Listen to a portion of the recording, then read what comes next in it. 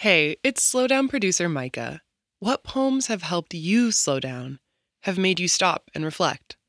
We want you to send us your selections for a series of upcoming episodes. Head to slowdownshow.org/community to submit, or go to our Instagram @slowdownshow to find out more.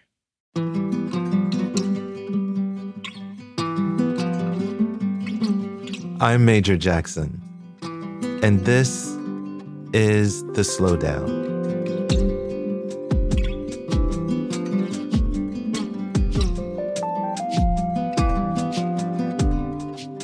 As a kid, my best friend's older brother, Lonnie, was the smartest dude I knew.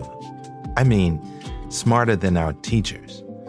He once explained Einstein's theory of relativity to me in such a way that for a flash of a second, I actually understood. He was like my neighborhood's Dr. Neil deGrasse Tyson. So when he came home from school one day and pronounced that if we looked into the sky and concentrated hard enough that we could see right through the blue firmament and into deep space, no one challenged him. We all just went outside and stared up for a long while, squinting while visoring our foreheads until our necks hurt. Then silently, one by one, went back inside to watch MTV. I have no idea where he got such a notion or his source. I only know this. That day, Lonnie instigated my sense of wonder.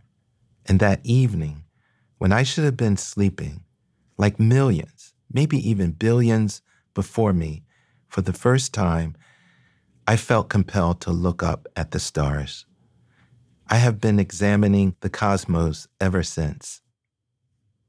Is there any other mystery that has ignited our imaginations, that has launched questions about our origins, or the possibilities of interstellar phenomena, like the Milky Way? In China, it's called the Silver River. In Japan, River of Heaven.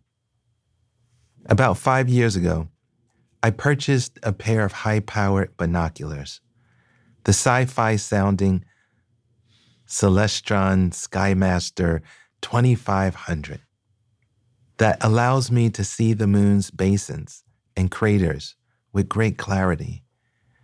If you have ever visited my Instagram account, you have seen the fruits of my passion. With these binoculars, I am able to observe deep sky objects that further my wonder about our place in the galaxy.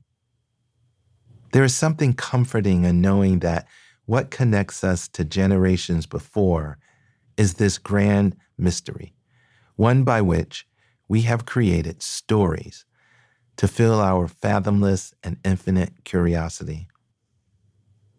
Today's poem ponders the constellations as a possible source of both healing and reinvention. This poem reminds us we are not alone. The speaker invites us to create points of connection and, like the ancestors before us, to create tells we can hold close, to keep us steady in each other's presence. In Light of Stars by Bruce Willard.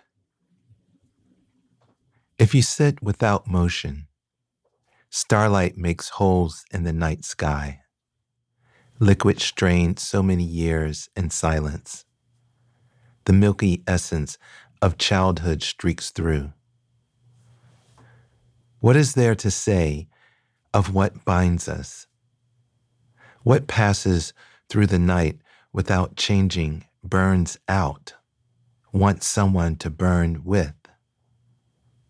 Brother, it's not for us to relive the bruises the body becomes, unseen, unknown. I hope you have been drawn someplace beautiful, held by someone tight in the creamy light of the moon. There are so many stars looking for a constellation to join. Tonight, let us partner the light. Imagine a line that connects each astral point, makes a story we can tell ourselves when it is dark or beginning to rain.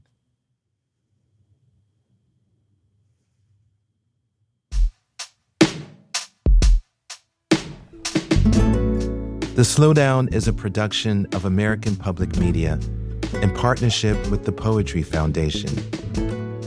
This project is also supported in part by the National Endowment for the Arts on the web at arts.gov.